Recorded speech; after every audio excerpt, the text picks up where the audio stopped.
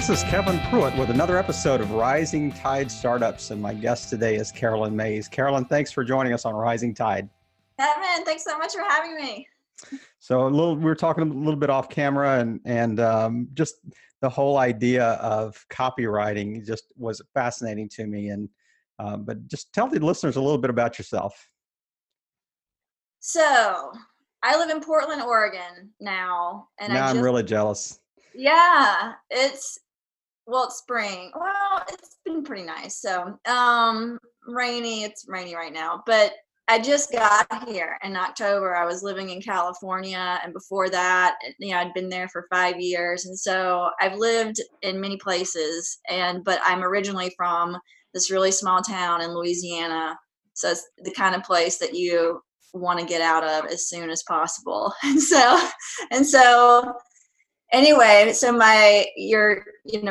my work history is really just like I went to college and then I bebopped around to different places. And if you know how to wait tables, you can go anywhere. And so waiting tables, getting odd jobs, getting real jobs off and on. And then I started up in Seattle working with students from like little kids to people in graduate school to senior citizens, just different. I had like 3 different jobs working with people on their writing. And so I was thinking for a while there that I would, find my way into the education system. And anyway, that didn't work. But along the way, like throughout my whole journey, I've always been taking writing classes. I've just always been in them, and I've done some really cool stuff. I've gone to Edinburgh and done a program there, and I've worked with some really fancy writers, people that you would know, or some people would know. And so I just have always been in it, but it's always been my thing on the side, Sure. While I was actually trying to make a living and survive. And so anyway, at one of my last desk jobs that was copywriting, I was like, I've had enough. And that's when I started my business. So that's did you study writing in college? Yeah, I have this English journalism hybrid, and just wrote a lot. And like I said, though, I really fell in love with it after college and was taking classes and started off in fiction, actually. And later it was creative nonfiction. And yeah, and that's the best way for me to have stayed involved with it, is because you're always workshopping, you're always learning from somebody, you're making friends. And it's like I didn't even really realize I was doing it, that I was just getting this other education, right, and just right, constantly honing my skills. And so yeah. So now my understanding is that almost all good writers were voracious readers when they were little. Is that true of yourself as well? That is not true of me as well. I was a total like tomboy. I was outside and I was playing, and I remember I had my friends would read books like The Babysitter's Club and Nancy Drew, and I would read them or whatever.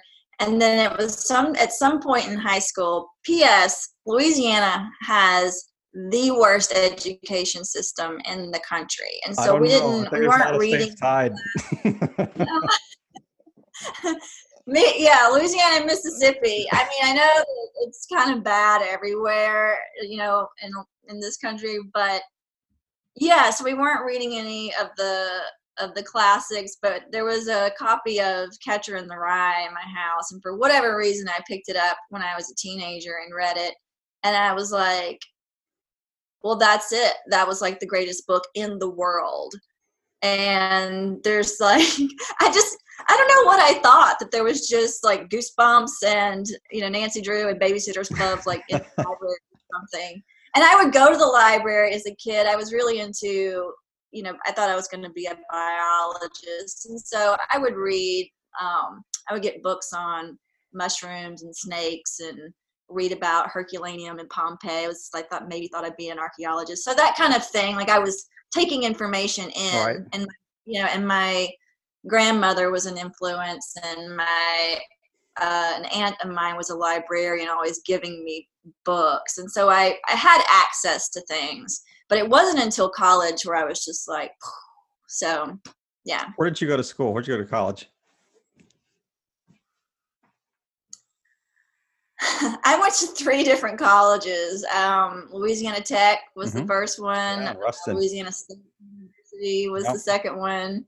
Then I went to Tennessee, and went to Middle Tennessee State University. Okay. So, which finally graduated. So, So college was hard. Yeah, I was just going to say true of a lot of us. Yeah. Yeah, because I was having to work, the whole time. And so working, waiting tables, and writing papers, and and having rather poor time management skills to begin with, like you're not really set up with the tools, especially if you go to college right out of high school. And for some people, that's how you get out of a town, is Right. you go to college. You're not prepared at all to have this experience, and to actually be successful at it. And so yeah, that was definitely my story. And but I eventually made it through. So let me chase one of these proverbial rabbits here again. So I mean, you traveled some, you've taken some courses overseas, been involved internationally. How would you change our educational system? What would be 1 or 2 tweaks that you would say, you know what, with our university system, kids need to take a gap year, they need to do this, we need to do this differently? What would be 1 or 2 things that you think would really improve our system here, other than throw away all the Goosebump books? And Yeah. Oh my God. It seems like it needs such a reform. Yeah, I think people definitely need a gap year, and to like just give yourself some breathing room to work. And I think there needs to be, and this, I don't know if I've ever heard anyone say this, but there needs to be a conversation about what this is for. Like, why are you going to college? Because it is to get a job, but it's also to expand, on the world. And we just don't give people, because education isn't, because it's so expensive. You don't have right. time to get in there and take advantage of everything. And see, I did get in there and take advantage of everything, but I also racked up a huge student debt. So Yeah, it's like, I was not understanding that part of everything. And so, yeah, I mean, it needs to be obviously affordable, and it needs to, people need to know that they're in there to like learn and engage and like get into it. And it's not even just about, I mean, yes, it's about passing the class, but it's also like, this is why this matters. And so I don't know, for me there was a disconnect there. Right. Right. So I mean, it's yeah, interesting to think about. It is, we lived overseas for 13 years, and the whole different education systems that we were in. I mean, primarily we were in the UK for like 9 of those years. So to see how early they track, kids in specific, I mean, like, when you're going to university, you're going to university as an accountant, you're going to university as a lawyer, you're going to university as a mathematician, you're going to university as a biologist from the very early stages. And they don't have a lot of, you don't take the first 2 years as kind of your general education, classes, that kind of this broad sense of, kind of exploration. They track you from the beginning. And if you change tracks, if you are even able to, it is so difficult, because, then you're almost starting over again. But, the upside of that is that you're really well qualified in that specific discipline, and there's not a lot of debt.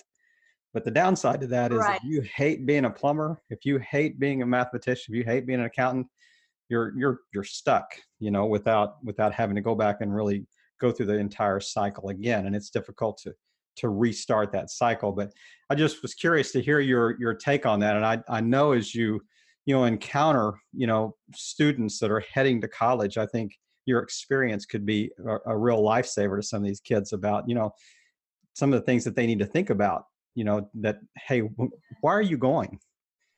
Are you just Right. going to get a job, or are you going to learn? Are you going to explore? Are you going to, fill in the blank? And I didn't mean to Right. chase that rabbit, but I just, as you were talking, just really sparked. And, you said, I mean, I don't think anything's wasted. Historically, nothing's wasted. So, you worked with students, you had this experience, Yeah. you're going to encounter them in the future, even if you're teaching writing classes, or if you're, even Right. writing bios, that type of thing. I mean, how do you kind of speak into the next gen, Yeah. in that realm? Yeah. And it's such a, it's kind of an emotional topic for a lot of people, because For sure. there's one end of the spectrum where, yeah, people were kind of primed and made ready from the very beginning, like was down some path, and that can cause an issue with people. And then there's people on the other side of the spectrum that kind of have floated around and dabbled in this and dabbled in that, and then when they are, let's say, building their business and I'm writing their bio for them, and they've got all this great experience, but they don't have those letters behind their name. Hmm. And you know you can you don't need any of that stuff to have a killer bio, for one. But Right. also, I see the um um I don't want to call it a lack of confidence, because it's not like people are going through the world ashamed of it, but when they have to say I am this thing, and they don't have, whatever, this beautiful track record, academic record of doing that thing, then it causes this consternation. And so, Absolutely. yeah. And yeah, and I've definitely worked with students at the college level that were just like, I don't know why I'm doing this, because my parents want me to. And it's sad, because you're like, you obviously want to, take a literature class or something, get out Right. of accounting. And so anyway, yeah. But see, I mean, I enjoyed writing, but it was difficult because I was one of those procrastinators that waited till the day before the paper was due to, Yeah. to try to write it all night long, and then it wasn't Yeah. very good. And then there's this like vicious cycle of, were you that way? I mean, when you wrote papers, did you write them in advance and edit them? And I mean, were they really high quality by the time they turned in, or did you wait to the last minute? I tried every way to do them, and at some point, yeah, like I tried planning it out, and then there would be this huge kind of procrastination period between Something comes up starting always. it Yeah. and finishing it. And then at some point I had convinced myself that I work better if I just write all night long, right? So if you just stay up and make yourself absolutely miserable, and drink a bunch of coffee, then that's gonna be the best way to do it. But really, for me, again, high school was such a nightmare. And so when I got to college, I didn't, I remember turning in my first paper, and I was just like waiting for my medal of honor, this teacher. I was just like, you're going to have fun with that. You're going to And use then, this as a model for future classes. right. And it came back just bleeding, obviously. Yeah. And of course, it was an academic paper. And so it was missing a lot of the accoutrements of a academic essay. And so, but I was mortified. Like it really hit me. And I got this thing in my head where I said, if I can't communicate on paper, for me, that seemed like the most important thing, is to be understood. And I feel like that is where my energy went in college. And I took a lot of classes where I had to write papers, because it was so important to me to be able to do that well. Right. And so by the time I got out, I was doing well with those types of papers. But in terms of like how I project managed getting them done, it was a free for all. So Yeah, but you learned in the yes. So process. So you graduate from college. Yeah. So do you immediately start in working for a company in the writing space, or is there kind of a transition there? What was your first job coming out of college, and how does this kind of walk us through the business transition path from college to, your current business? Yeah. God, I have the Is it a saddest winding story. road? Yeah. I was gonna say it's such a sad story. The first job I got out of college was this, it was like a receptionist job at an insurance company. But I took that job, and then a couple days later I got a phone call from this job that I wanted, which was writing brochures Hmm. for universities. And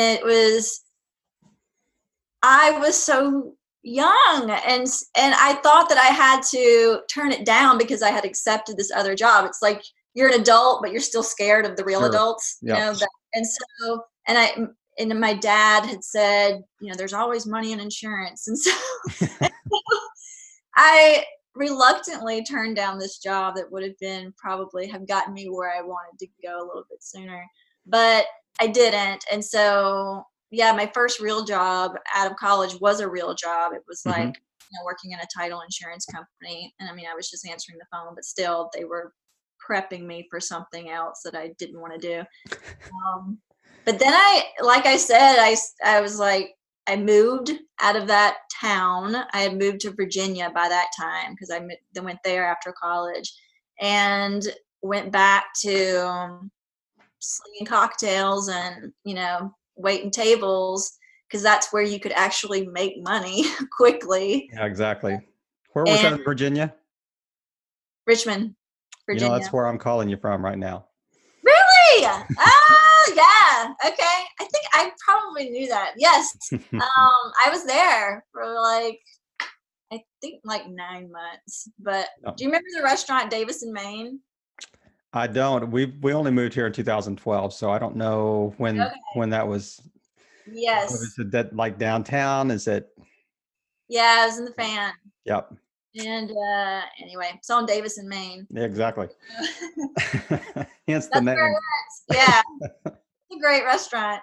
So one of my favorite restaurants actually to work in. But yeah, and so I did that thing where I'd be like, I'm gonna get a real job, and I'd be like, I hate this, and so I go back Yep. to waiting tables, and so yeah, it took me a while. I'm just one of those people that would get really antsy in a cubicle, and had a hard time with, like, this is your job, Right. like this little piece of the assembly line that comes to you and then it goes elsewhere, and really having no real, not that I have to be like in charge of everything, but there was just you couldn't feel your involvement in the big picture. Right. And so I never thought I would be on my own business, but it's so, when looking back, I guess it's in my DNA, Right. so to speak, that just I need to have my hands in there. So, and sometimes it's overwhelming with how much you have to do. Like, you're Mhm. talking to clients, emailing clients, writing for clients, I mean, I've gotten other people to do accounting stuff, which is good. Yeah. Um, but yeah, I know what's going on for sure, Hmm. in the big picture. So, So you yeah. transitioned. You said you were copywriting for another company, and then one day you just woke up and said, "That's it. Stand up on my desk and say I'm out of there." Yeah, because I just moved to California, and I was like, I didn't move here to do this again. I've done this. I've done this cube thing, and I've gotten stuck in cube things because I would like love my, fellow employees. Right. I like the people. Sure. Um, That's why co-working spaces and were invented. right, yes. And I actually, yeah, I go to one of those now. Um, but yeah, it's not the best reason.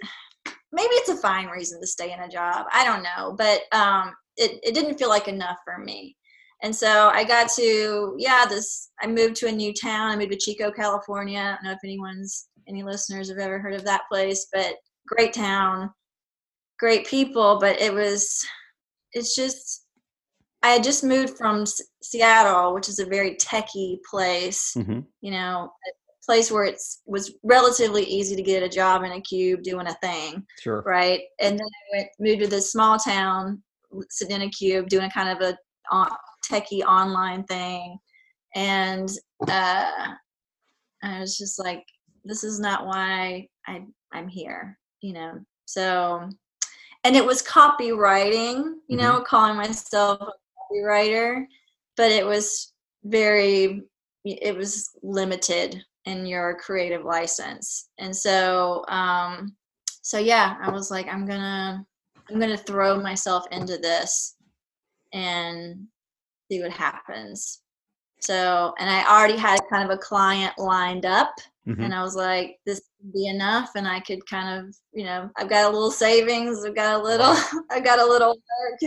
I'm just gonna dive in, which may not be the most fiscally responsible thing, but it's just me. And so I'm not like dragging kids into the problem or anything like that. So And yeah. that helps. I mean, I'm sure you've worked on both sides of the equation. You've thought, okay, I'm gonna work on the expense side as much as I'm working on the income side. So because this is a two-sided equation, you say I can cut my expenses down, I can not have office space, I can do this, I can do that, and then I can generate the revenue to cover those things.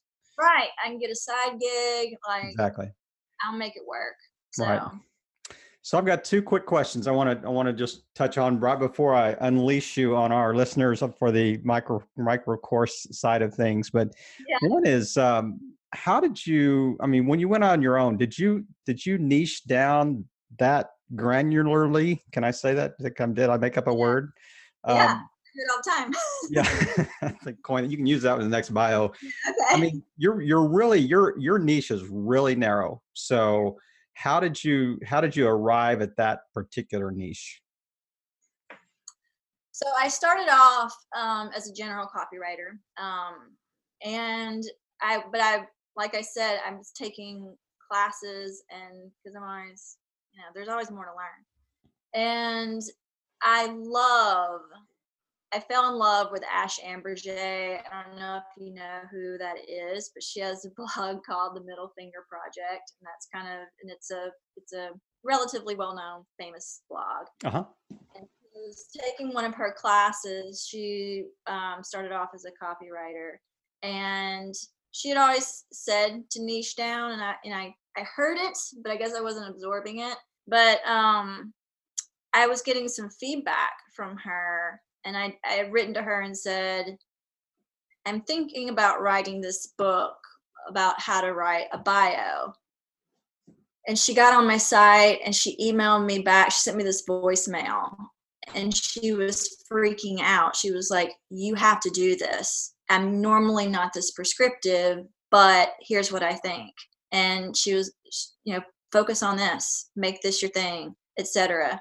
And it was exactly what I needed to hear. Mm-hmm. Obviously, when you have someone who's who you admire and who you learned a lot from going to do this, I didn't resist it at all. I was like, Right. all right, because it's such a great piece to focus on too, bios, because you're working with people in this really rather intimate way. You're Mm-hmm. learning about them and their life story, and or kind of very specific stories. And sometimes those stories are they're almost taboo, like they're hard to drag into the professional space. And those are the stories that I love doing the most. And some listeners might be like, well, why would you tell that story? But it is relevant to what they do. Like if you're some kind of coach that works with people who have been abused as children, right? You Right.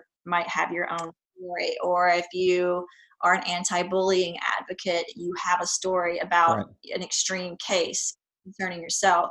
And those things are kind of hard to talk about in the professional world, under the fluorescence of the business world.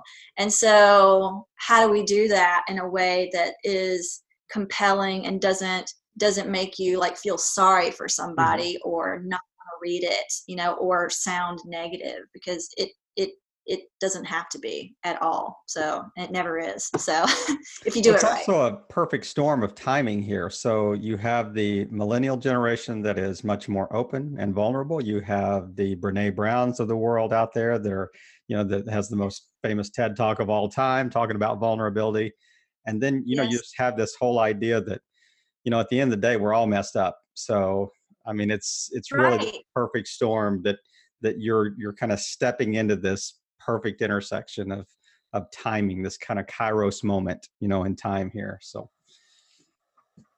Right. That's true. And another part of the perfect storm is there's that whole tell your story mantra. yeah, We've all heard that in marketing. It's like, tell your story, tell your story, tell your story. And then it's like, okay, cool. How? And then business owners, unless they've got some speaker platform, I don't know if they know that they can tell their that's a story, great point. Yeah. and that they've got the space to do it, and it's their about page, their Hmm. bio, and it should be, from my humble perspective, this foundational piece of your brand, that gives people an idea of who you are and what you're about and kind of what you're made of. And yeah, and how do you express those concepts? Through storytelling. Right. And so yeah, that's part of the storm too. Hmm. And vulnerability, of course, is part of the story. And people don't realize this too. And I think even when you are being vulnerable in a story, you absolutely have boundaries as well, and Brene Brown talks about that too. Like, there's a difference between like being vulnerable and, I don't know how she words it, but I say being vulnerable shouldn't be confused with giving a confession, Sure. right? Like, Sure. you're Right. not there to like just slit your wrist in front Right. of everyone and just bleed out, like you Yeah. you you can, being vulnerable, you can still be very powerful. Your audience So is not your therapist. no, absolutely not. Yeah. Different. Yeah. Right. Exactly. So yeah, you have those boundaries in place with your audience, and you can save all the insecurities for your Yeah, therapist. that's right. But that is delicate balance because you're writing like a 400 word, bio novella about Uh-huh. somebody, so, and it kind of reminds me, I think it was Mark Twain that said, I was going to write you a short letter, but I didn't have time. So I wrote you a long letter instead. I mean, Right. it is difficult Yes. to really narrow down to the absolute. It's a little bit like niching down the story. Right. You're taking out all the stuff that, it's like, you start with that rock and you chip away and then you end up with the diamond. So Right. end up with Yeah. your file. Yeah. And that's what people, when they come to me, they're just like, I've got all these threads. Like, how do I make it make sense? And then there's this happened and this happened and this happened. And it's like, look, we all have, at this point, lots of stories we could tell, right? And um, so you do kind of have to choose one or two, but also a story can be, this is what people also don't realize, it could be like two sentences. Yeah. And that could be the launch pad into your ideology or Hmm. the way that you work. You know what I mean? But it's a great jumping off point to like say, so I just wrote a bio recently where the story part was essentially just her deciding, like pushing send on an email to sign up for an improv class. And then it unwinds into Hmm. like what that means, Right. and what she does. Right. And so, you know what I mean? And there was another line about like all the like rotting takeout in her refrigerator because she was overworked and all that. But it's just like boop boop, just two little Hmm. paragraphs, and you don't have to write your like opus, Sure. so. This is not the magnum opus that you Right. agree. Yeah. The Exactly. more words, the more important I am. So Right. Yeah. And it's more about it's getting to, again, like some heavy hitting concepts that you want to express about yourself, and like suggesting at your ideology. And so all the details of the story aren't going to help you do that, but Right. you need also to be conveying um, why what you're saying matters. And so that's part of the story too. And so anyway, there's kind of a lot to it. And then there's, yeah, but you have to get it on a very small, yeah, piece of And to real. learn more, you need to go to switchbladelemonade.com and hit the contact us page, and Right, you exactly. can begin the dialogue. But That's how you solve your problem, right that's right. there. All roads lead to that contact page. So That's let me ask you real quick on the idea of, you talked about kind of living in cubicle jail or cubicle nation right. or whatever. So if you could go back to cubicle land, what would be one piece of advice that you would give yourself that says, man, I wish I knew this when I was sitting in that cube, to make the transition to going out on my own, that would have been a game changer? What's one piece of advice you would give yourself now? Yeah. Do you think it would be germane to listeners that may be sitting in that cube? They don't have to be bio writers, they could be whatever, but they're kind of thinking, should I do this on my own? Right. You know what I think of is when you're sitting there plotting it out and you're like, how is that going to happen? I just want to stress that luck is part of the equation, Hmm. and luck happens when you are doing the work. Yeah. When you're doing the work, and when you are not only doing the work, but also taking a break and going out to hang out with some people that you haven't seen in a while, or just going to that party, and meeting it. There's usually like connections that are made, right? I don't know if people know this, but my bio was made into a video, and it was one of these things that completely it was great for my business because people could see what you could actually do with one. Hmm. Like my whole thing is that your bio should be so good you can make a short film out of it. That's good. So we did that. We made a short film out of my bio, but what happened is my cousin was visiting. He was in California. He calls me. He's like, "Hey, come hang out." This is someone I hadn't seen in 8 years, and I was busy and stressed out, and had a million excuses of why I didn't have time to go, and I just did. I went out there, I dropped everything, went out, and we end up just hanging out and him saying, "Oh my God, we should make a video out of your bio." Because he was, he's messing around on my website, what have you been up Hmm. to lately, checking out my stuff. And so we shot this video one morning, and then he goes back and we put it together. He puts it together, and it was amazing. And so that was like this luck thing that happened, but it was part of the equation, and it wouldn't have happened, A, if I hadn't gone out there, and B, if I hadn't been doing the work in the first place. And That so, sounds like an added service you could provide as part of your website, that bring in your cousin to do video, to videoize people's bios. So that's right. That's another that, $2,500 or whatever. There you go. yeah, well, the video was part of a promotional, like it was partly for his business too, because Hmm. that's what he does as a video production company. But the thing is he's so expensive. He's been doing it for a long time. Most people can't afford him. But it was and he wrote a blog post about this in his business. He was shooting these videos of people that were kind of those we've all seen it, like the documentary style videos where you shoot the artist in their home. He shoots a lot of artists. He's involved in the arts community in Baltimore. And you would have like the person sitting in the chair saying something, and you'd have them in their studio and you'd see them painting. Right. And that's the way that everyone shoots those kinds of pieces about Hmm. people. They want to Yep. spot the person. And so it's like you're trying to get someone to say something interesting on camera, right? And then you kind of go and like slice it all together. And what we had an entire script, and the video just followed the script. Mm-hmm. And it really is, I would love to work with more videographers to do that, because it is quite different than the way that we're usually showcasing people.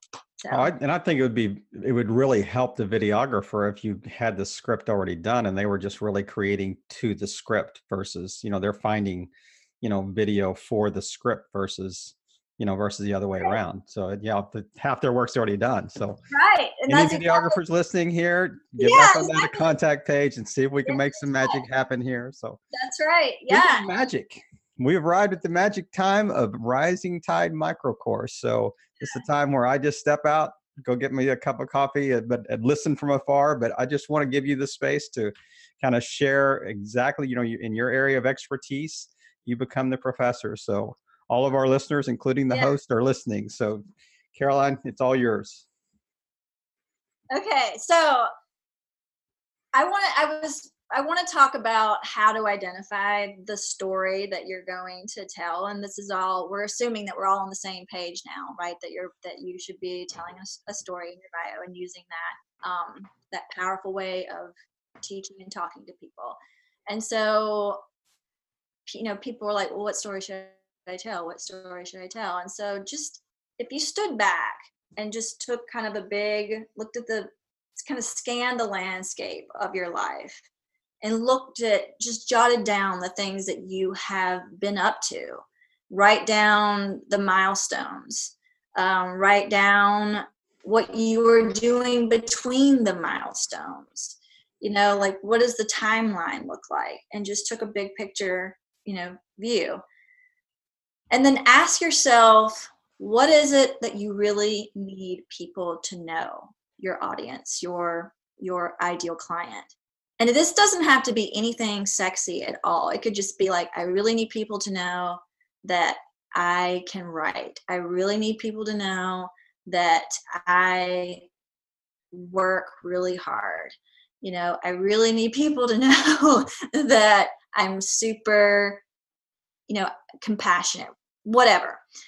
And so choose the story. What is the story that's going to help you illustrate that point? And that is the story that you want to tell. And so start writing that thing down and see how, work on getting it down to a page and a half, and see where that takes you. What a great, very short, very clear, very concise way to construct your bio. So let me recap a little bit. So you kind of have, you're taking a journey back in the Wayback Machine here, looking at the milestones in life, kind of the timeline, what's happening even between those milestones, kind of the transition periods and things like that. Then you're asking yourself, what is the most important things that I really want my audience to know? What are the most important things that they need to know? That we can connect my business, my services with, even questions they may ask. And then the third is, once you choose those, try to write that in a fairly concise manner, write it in a page and a half page, and just really clearly convey that story. And you'd be amazed at the kind of the final product. And it's actually, it may even be therapeutic for yourself to be able to do this, to look back at some of these things, think, I have come a long way, in a pretty short period of time. And that kind of alleviates that imposter syndrome that you think, I'm not a writer, I'm not a podcaster, I'm not a, fill in the blank. Well, actually I am, because all these milestones point to the fact that this is how I arrived at where I am. So yeah, absolutely. You're so spot on with that, Kevin. It's so true. And I had people say to me when we're done, they're like, man, I'm really cool. And I'm like, I know, right? You're super. And I've even had people go like, this is too cool, and I'm like, no, you can rock this. And there's a moment of like, can I own this? And it just shows. And writing a story isn't about embellishing anything. but it is about, it's about bringing out the important threads, Right. and so when people see themselves sometimes on paper, they're just like, wow, like, I'm pretty cool. I'm gonna I'm gonna try to live up to how cool this is. And I'm like, you've already done it, you're there. So anyway, yeah. You've arrived, but you're still on the journey all at the same time. So I love the way that Right. you kind of couch that. So as we wrap up today, so tell people where they can find you again. What's the best way to get in touch with you? Um, Yes. Services you provide. You fill in the blanks here. Okay, so switchbladelemonade.com. There's several ways we can work together. One is my signature service is obviously I write the bio for you, right? And that's this really cool, intimate interview process, questionnaire. We go deep. And then my other service is where you do the writing, but I help you identify the story, and it's kind of a coaching process where you come back with your writing and we pull out hooks and we pull out the threads. We get rid of things that don't matter so much. And so it's more of a workshop. And I recommend that for people who want to write their own bios, but also have some confidence in their abilities. And so also by the time that this airs, I have a book coming out next week. It's a downloadable. It's going to be $49, and it's called Bio Like Beyonce. and it's this. It's going to take everything we've been talking about and flesh it out even more, and has writing prompts in it and walks you through more of the process. So, well, make sure you send me a link to that so we can get a link to that book in the show notes. We'll certainly have your website in the show notes, but is there anything that I haven't touched on that you want to add to this? Let's see. I wanted to add that we had talked about copywriters. Like if you're going to hire a copywriter, whether it's me, whether it's somebody else, just know that there are a lot of people that can string a sentence together, but copywriting is its own genre. It is writing with an intent to sell, right? And it should be at its best creative. And you want to work with someone who is going to listen to you, right? Who isn't super attached to, the way that they said it or whatever. And also someone who's going to push back, with you. and because I just got a compliment recently from one of my clients who's like, I've worked with so many copywriters. She was in marketing.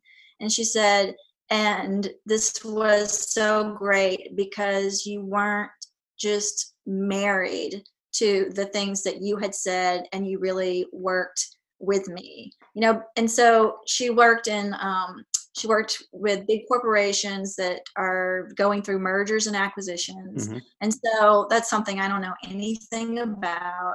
And so she's telling me these, everything, and we dialed it in so beautifully. Like her final product was great. And so there was that push pull between us. And just make sure that someone is listening to you and also like resisting you at the same time a little bit. So right. Yeah. Guys, I think I happen to know somebody that might fit that bill. She happens to be on the other side of the camera from me right now. So if this is something that your business is in need of, please take advantage of the contact information that we're going to have on the show. But Caroline, I just want to thank you for just really adding value to our audience and just taking the time on this Saturday to just share with me and share with the listeners just the whole idea behind copywriting and how this can kind of feed into, a well-written bio, well-written about page for your business. But one thing that you mentioned, I mean, the whole Rising Tide Startups kind of has a boat, ocean, seafaring theme to it. But I love the your startup advice talked about luck happens when you are doing the work. Yeah.